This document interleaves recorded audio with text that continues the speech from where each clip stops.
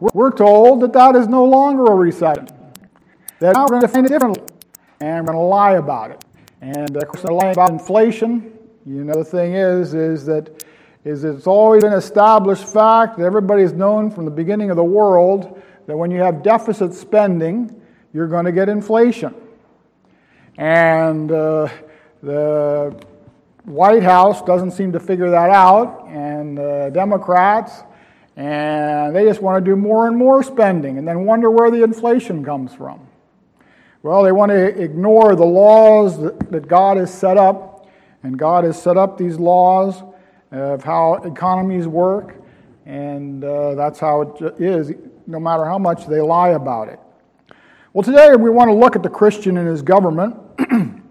And here we're still in July, and July is the month of July 4th, Independence Day. Summer is the time of talking about patriotism. We have July 4th, Memorial Day, Flag Day. Anybody able to tell me what day is Flag Day? 14th of June. Good. Flag Day is 14th of June. I hope you all flew your flags that day. I remembered at about 5 o'clock in the afternoon to fly mine. But anyway, so we have these patriotic holidays. And so we ought to have a sermon having to do with the government and patriotism and things like that once in a while, and especially in the summertime. I preached on one of these things in Marcus Hook a while back, and a lady was visiting there, and she came up to me afterward, and she was just dumbfounded that I would talk about things like that in the church. That I should talk only about how to get saved, and that's about it, I guess. But you know, we got to preach the whole counsel of God. And the whole counsel of God has something to say about the Christian and his government. So let's go to Romans 13. Romans 13. And we want to see today, more or less, the scriptural basis for the American Revolution for July 4th. You know, those were good Christians, most of them, many of them, in the American Revolution, and yet they revolted against their government. Let's go to Romans chapter 13 and verse 1. Let every soul be subject unto the higher powers. For there is no power but of God, and the powers that be are ordained of God. Whosoever therefore resisteth the power resisteth the ordinance of God, and they that resist shall receive to themselves damnation. Let's bow in prayer, O Lord. We pray that thou would bless as we study thy word this morning. In Jesus' name, amen. So here we have the beginning of this scripture talking about the Christian and his government. This is scripture. It tells us how to act. The Bible talks about every aspect of life. And the Christian and his government is no different. Well, here it talks about the institution of government. The first thing this passage talks about is that God is against anarchy. Anarchy is about the worst thing that you can have. And you know, today they have all that defund the police. Get rid of the police. What a great idea to get rid of the police. Well, what are you going to have then? You're going to have anarchy. One of my nieces is married to a police officer in Ohio, and he was down at the wedding in Florida. I asked him about that, and he didn't have much to say except that he said that if he goes to the next door neighbor and robs them, nobody can say anything if there's no police. And that's how it is. And so this passage has to do with anarchy. God is a God of order, and he's not a God that has anarchy. Anarchy is the very worst thing that you can have. Ira has been reading through Judges recently, and she's been noticing there that every man did that which was right in his own eyes. It was chaotic back in the time of Judges, and that's what you have without order in government. So God is for order. God is for the rule of law, and God wants order in the universe. And you know, there's been some Christians down through history that said, oh, we have no king but King Jesus. and we're not going to obey any earthly government. We're just going to obey the church and King Jesus. Well, God has instituted civil government, and we're supposed to obey it. But how far does that obedience go? That's the question. And here we have these first two verses of Romans 13. It seems to indicate that when the government says jump, you don't argue with that, you just say how high. And so you obey everything they tell you to do. Whosoever therefore resisteth the power, resisteth the ordinance of God. Let every soul be subject unto the higher powers, for there is no power but of God. And so a lot of Christians have come to these scriptures, and they've decided that all we do is obey the government no matter what. And they say that the American Revolution was wrong, that they should have obeyed King George.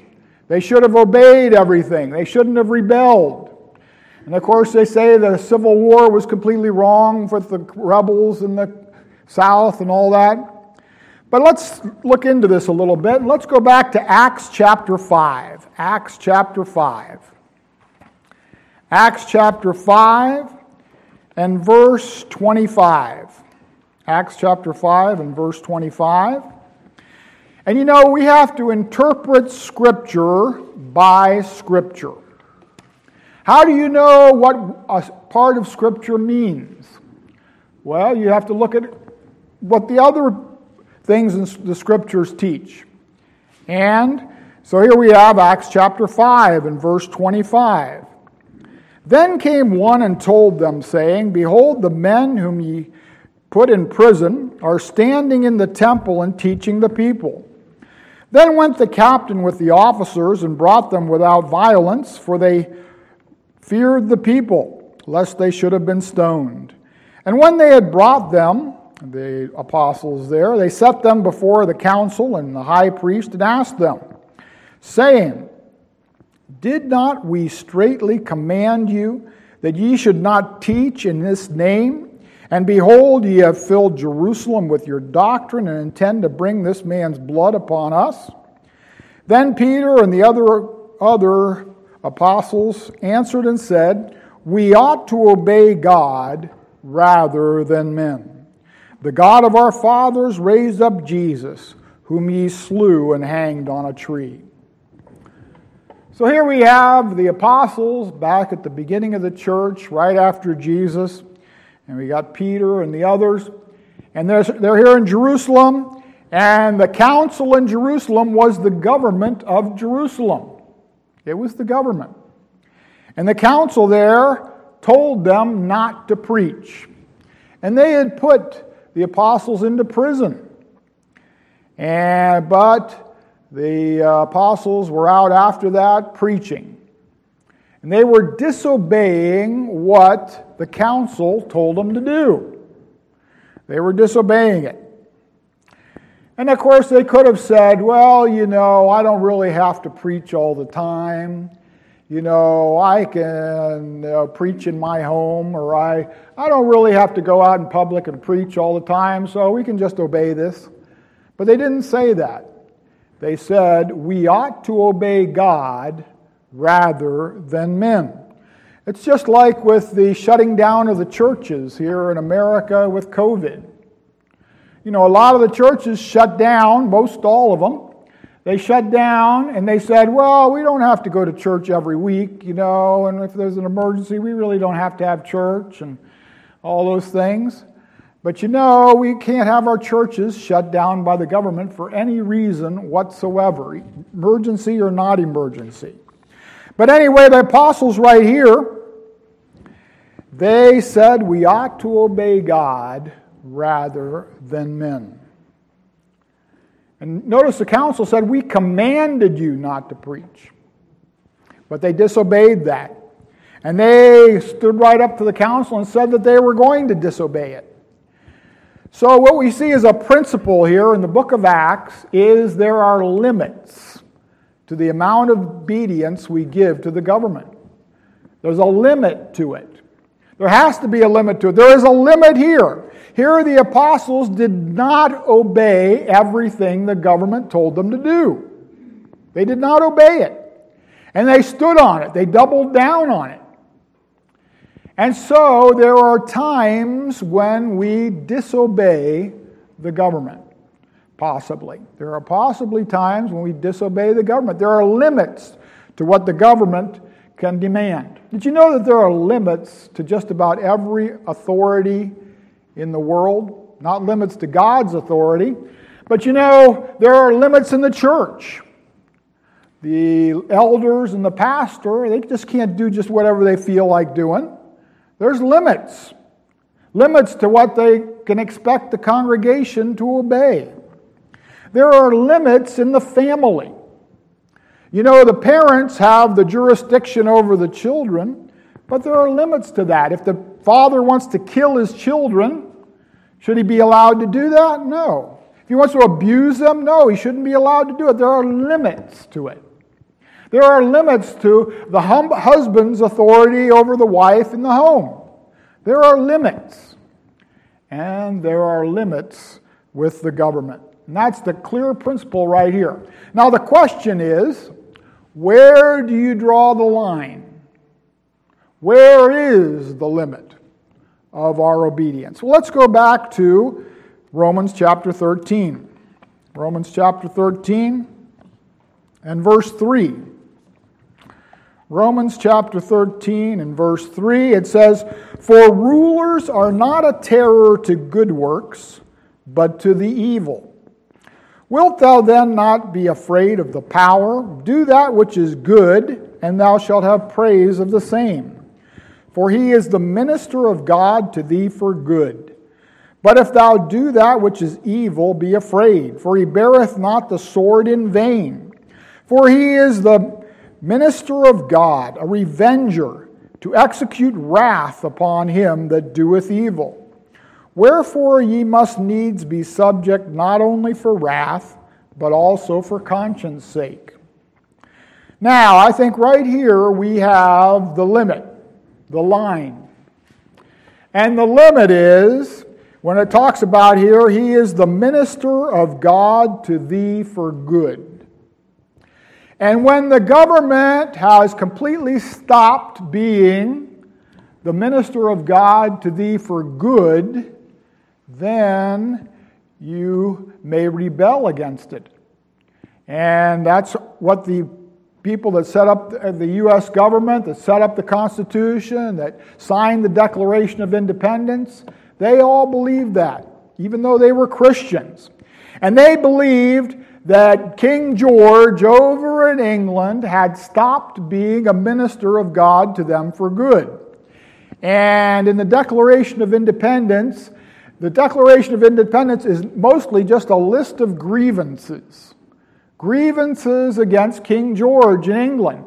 And it tells about how he quartered soldiers in the homes, he put oppressive taxes, he did this, he did that. And they talk about that they had a long train of abuses. And after that long train of abuses, finally the colonists drew the line.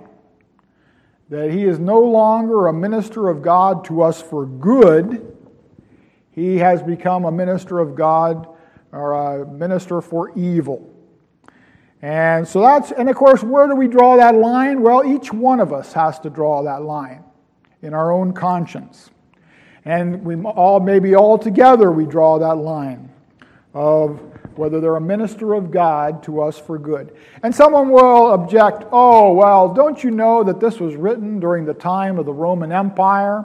And the Roman Empire persecuted Christians, and what about that? Well, number one, this passage doesn't necessarily have to do with the present government at that time. That's number one. It's principles being laid down. And another thing is, to a great extent, at the time this was written, Rome was protecting the Christians.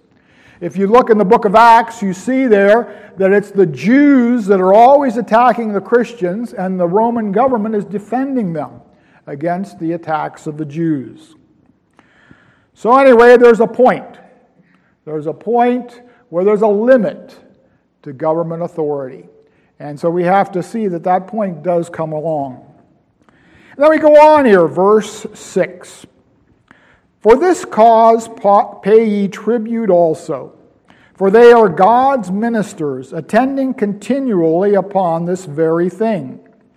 Render therefore to all their dues, tribute to whom tribute is due, custom to whom custom, fear to whom fear, honor to whom honor. And so here we have that we should pay taxes. And that's a principle that's given. It was mentioned in Sunday school. The Sunday school leads in very well today to what we're talking about here. And, it was talked about in Sunday school that when it was time for Jesus to pay a tax, he got the fish, opened up the fish, there was a coin. Well, of course, it was asked, how did he know that the coin was in there? Well, I would say he put the coin there. So that's how he knew where it was. And so we have, the thing is that Jesus paid taxes. And we should pay taxes. But does that mean that we should pay everything the government decides to demand? And I think that's where the rub comes in. And there's totalitarianism and there's a Republican form of government under law, like we have in the United States with representatives, and that's based upon the Presbyterian form of government. But you have totalitarianism, communism, socialism, Nazism. A lot of times they like to draw their political spectrum, and they have communism on one side, Nazism, National Socialism, Nazis on the other end. They are on each end. They're both together. They're different types of totalitarianism. They're both together. But on the other hand, we have democracy and Republican government. And so, under communism, totalitarian government, you just do what the government says, and the government has total power over us and over you. And if they demand 100% taxes, you got to give 100% taxes. But that's not how it is with a free government, with limits to government. How much taxes do we pay today? It's been estimated that if you take into consideration all of the different excise taxes, all of the hidden taxes, all of the taxes on gasoline, all these different taxes, you pay close to 50% here in the United States right now. And that's oppressive. That's definitely oppressive. And just compare it with the Bible. Back in the time of Saul, when Samuel was telling Israel that Saul the king will greatly oppress you, he will take how many percent?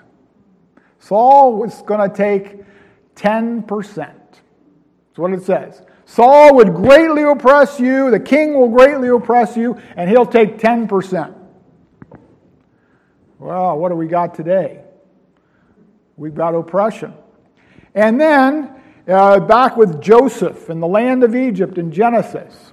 Remember, the people sold all their lands and their goods to get corn and to get something to eat.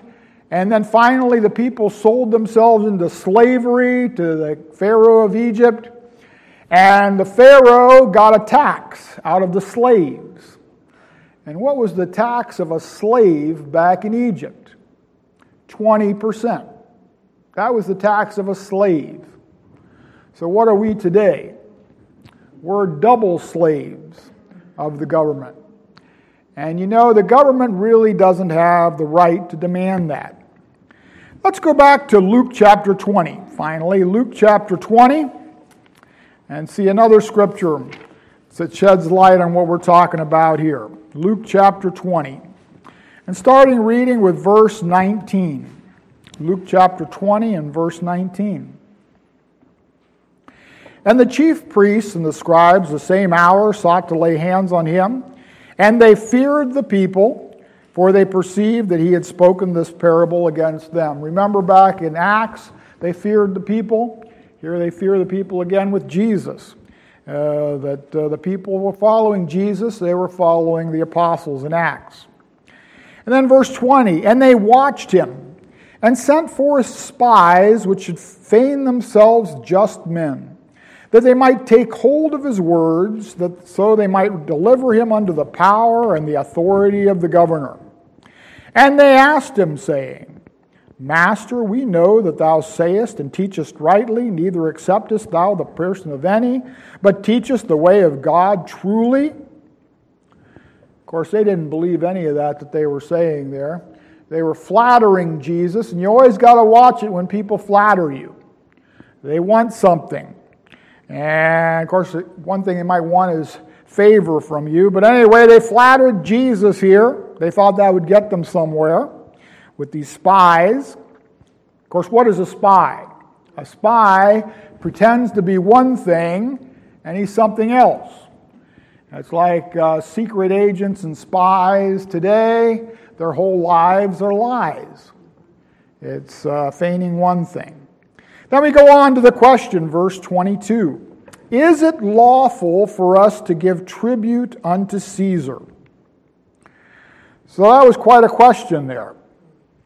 And verse 23, but he perceived their craftiness and said unto them, Why tempt ye me? That was a very crafty question they came up with, because he was ruined if he said yes, and he was ruined if he said no. If he said yes, give tribute to Caesar, the tribute was very unpopular and the people would rise up against Jesus. And if he said no, don't give tribute, the government would be on his case and would arrest him or whatever for teaching sedition. And so a very good question there. He perceived their craftiness. Verse 24. Show me a penny. Whose image and superscription hath it? They answered and said, Caesar's. And he said unto them, Render therefore unto Caesar the things which are Caesar's, and unto God the things that are God's. And they could not take hold of his words before the people, and they marveled at his answer and held their peace. Well, Jesus knew exactly how to answer them here. Took a coin, got Caesar's superscription on it, inscription, and that's who ought to get tribute. But you notice here, the verse here, render unto Caesar. And there's people that run with that. And they say, don't you know you're supposed to render unto Caesar? Well, they forget the rest of it. It's render unto Caesar the things that are Caesar's, and render unto God the things that are God's. And Caesar can demand things that are not Caesar's to demand. Caesar can demand that you not come to church, but that's not Caesar's to demand. Caesar can demand that you don't preach the gospel, but that's not Caesar's to demand. Render unto God the things that are God's. And there's a limit to render unto Caesar. There's a limit to what Caesar can demand. And so if Caesar wants 50% of our income, well, that's a little bit too much, really. And, that's more than what he should demand, more than what he's entitled to. And so going back through the Bible, we have examples through the Bible where people rose up against the government. And the greatest example, I believe, is back in 2 Kings. And we're going to get to that one of these days in our study of 2 Kings. It's a little later on in the book of 2 Kings. But it's the account, and we're going to cover that later, but I'll just mention it now because it applies to what we're talking about. And that is when Joash was there. And Athaliah the queen, the wicked queen, had killed all of the seed royal. And Joash was hidden of Jehoiada the high priest. And Jehoiada hid Joash until he was, I think it was 7 years old or 6. And then all of a sudden Jehoiada brought out Joash to the people. And he got the priests there all together, and they all had swords in their hands. And he declared that Joash was the king. And at that time, Athaliah had reigned over Israel for 5 or 6 years by that time. And yet Jehoiada engineered a rebellion, a revolution there, and put Joash on the throne. And God blessed that revolution. We're told that God blessed Jehoiada because of what he did. And then they buried Jehoiada later on among the kings because he had done good toward Israel. And what he had done was he had engineered that revolution in 2 Kings. Got rid of the wicked queen Athaliah and put the godly king Joash on the throne. At least he was godly during the time of Jehoiada. Well, we have other examples in the Bible where people disobeyed the government. We have the midwives in Egypt. Pharaoh told them to kill all the Hebrew men children. Did they obey Pharaoh? No, they didn't. And they didn't kill the men children. And then when Pharaoh demanded of them, they gave a real weird story about, they're already delivered when we get there and we couldn't kill them. Of course, they don't know about the new laws in the U.S. where you can even kill children after they're delivered. Yeah, by the way, Ira has a good friend there in Smyrna near us, and her husband has been working with this man who just had a baby, and the baby was born with her esophagus and stomach not connected. And so they flew the baby down to Johns Hopkins, down here to Baltimore, and they got the baby all fixed up, and the baby's good now. But look at how much trouble they went to for a newborn baby. And they say today in some states and wherever is you can kill them even after they're born. And so the midwives, were they ready to kill the babies? No, they weren't. They disobeyed the government. Well, then we go on through history. We have other examples in the Bible, but we won't give those now. But you go through church history. And you know, as I always tell you, I love history because history is how God has dealt with people in the past. And you can see how God dealt. Of course, in the Bible history, in 2 Kings, we have an inspired record, but we still have records of history today, how God has dealt. And you know the Puritans, they were purifying the Church of England. Well, they ended up having an English Civil War back in the 1600s. And Oliver Cromwell was the one who led the Puritans to victory. And he was a godly man, Oliver Cromwell. And in fact, he basically, him and his men, they set up the system of representative government in the world. But anyway, that was back in the 1600s. But you know what was really important about Oliver Cromwell? One thing that was important was that he broke the power of the Roman Catholic Church. And the Catholics to this day hate Oliver Cromwell. And he broke the power of the Roman Catholic Church.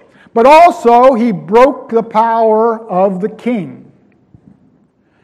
And very graphically broke the power of the king. They chopped the head off the king, Charles I. And you know, people said, don't you know the king is all-powerful? You can't disobey the king. You can't rebel against the king. You can't have civil war against the king. And God forbid you can't chop the head off the king. But he chopped the head off he didn't do it, but all of the men with him and him. They chopped the head off the king because the king had made war upon the people and brought about much suffering. And he had lied and stole and cheated and caused all kinds of death. And so finally they chopped off the power of the king. And that act was felt all through history. But Oliver Cromwell was a good Christian. They were good Christian Puritans, Presbyterians and others.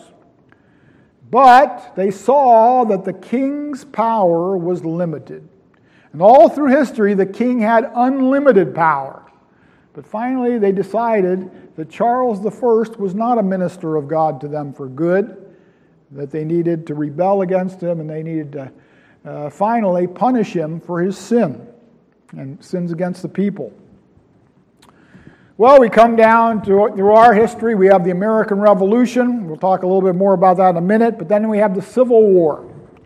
And in the Civil War, if you look at the two sides, the South and the North, you notice a big difference between the Christianity of the two groups. And you notice that there was a lot more Christianity in the South than in the North. There were Christians in the North, and there were good people in the North, but the Christianity really comes out in the South. And you know, the South was known as a rebel cause, a rebel country. They were rebels. They were rebelling against the U.S. government. Well, you know, they were rebelling not to set up slavery and not so much for slavery at all. They were rebelling because of states' rights. And just one of the states' rights was the state's right to proclaim slavery in that state. And of course, by the way, slavery was on its way out at that time. We didn't need a big war about it. They didn't have a big war in Brazil over slavery, but they got rid of it. But anyway, those good Christians in the Civil War on the side of the South, especially Stonewall Jackson, Robert E. Lee, and very good Christians, how could they rebel against the U.S. federal government? Well, because they saw that government authority is limited. And there comes a time when it is no longer a minister of God to you for good. And you know, the South lost the war. And what did they lose also? They lost the fight for states' rights. And up to this day, when there's a conflict between the federal government and the state government in the United States, it's brought up the fact that that issue was settled back in the Civil War. And now we have all-powerful federal government ruling over the states. The states still have a few rights, and with this Roe versus Wade, the states are getting back a few of their rights. But still, how could Christians rebel against their government? And then you go back to the American Revolution, and it's really interesting this morning that Tim starts talking about John Witherspoon. And I was going to bring up, just for a couple of examples, John Witherspoon, a godly man that rebelled against the government. And he was a Presbyterian pastor. He was the head of the College of New Jersey, which later became Princeton. And he went on to become moderator of the General Assembly of the Presbyterian Church in the United States. And he was a great godly man. He had a love of liberty and a love of order. He was the only clergyman to sign the Declaration of Independence, John Witherspoon. And you know, he eschewed, if you will, the King James word, he eschewed the French Revolution. And you know, there was a big difference between the American Revolution and the French Revolution. And they were about the same time. The American Revolution was in 1776. The French Revolution was in 1789. But what happened with the French Revolution? It was chaos. And they had that guillotine going 24 hours a day there in Paris. And they were chopping the heads off of priests. They were chopping the heads off of anybody they could think of. And you know, he didn't want the American Revolution to be like the French Revolution. He wanted it with a rule of law and order. And John Witherspoon said, true religion and civil liberty is inseparable. Inseparable. And you know, a lot of his graduates from his College of New Jersey went on to sign the Constitution, to be president, to be congressmen, senators, justices of the Supreme Courts. But anyway, it says here in this write-up of John Witherspoon, he believed that God had ordained government, but also limited the authority and function of government. Government which exceeds its authority and becomes tyrannical must be resisted, is what he said. When they become tyrannical and they exceed their authority. Limited government was based on his concept of human depravity. And you know what John Witherspoon knew, and others knew, is that man is depraved with a depraved heart, and government must be limited because we have people with depraved hearts that become over the government. And so the British didn't like John Witherspoon very well. There was the account of the British guy who told about how he named his dog Witherspoon to throw out the name of Witherspoon. And then another guy that Tim mentioned this morning was John Jay. John Jay was a great Christian. He was president of the Second Continental Congress. He was involved in the fight for liberty. He said that when America's grievances continually were rebuffed and when American blood began to be shed, he cast his family fortunes behind the cause of independence. He was reluctant at first, but then he saw that the government had completely ceased to be a minister of God to them for good. He went on to become Chief Justice, the first Chief Justice of the Supreme Court. And he also became the first vice president of the American Bible Society. And so he was a good Christian, came from Huguenot roots, John Jay, and he saw that government is limited. And so we have all these great examples of the past. And they were Christians, good Christians. They resisted their government. And they saw the definition of good government that we have in Romans chapter 13. That it is a minister of God to us for good. It should be a minister of God to us for good. It should, but when the government reverses the two, it is a minister of God to us for evil and punishes the good, well, something can be done about that with a clear conscience before God. And that's what our forefathers did with the American Revolution. Well, let's remember the scripture of Luke here. Render unto Caesar the things that are Caesar's, but unto God the things that are God's. Let's bow in prayer. Oh Lord, just bless these things to our hearts. Help us to have the right ideas of our relationship to our government. And oh Lord, we thank Thee that Thou hast instituted government for order among men. In Jesus' name, amen.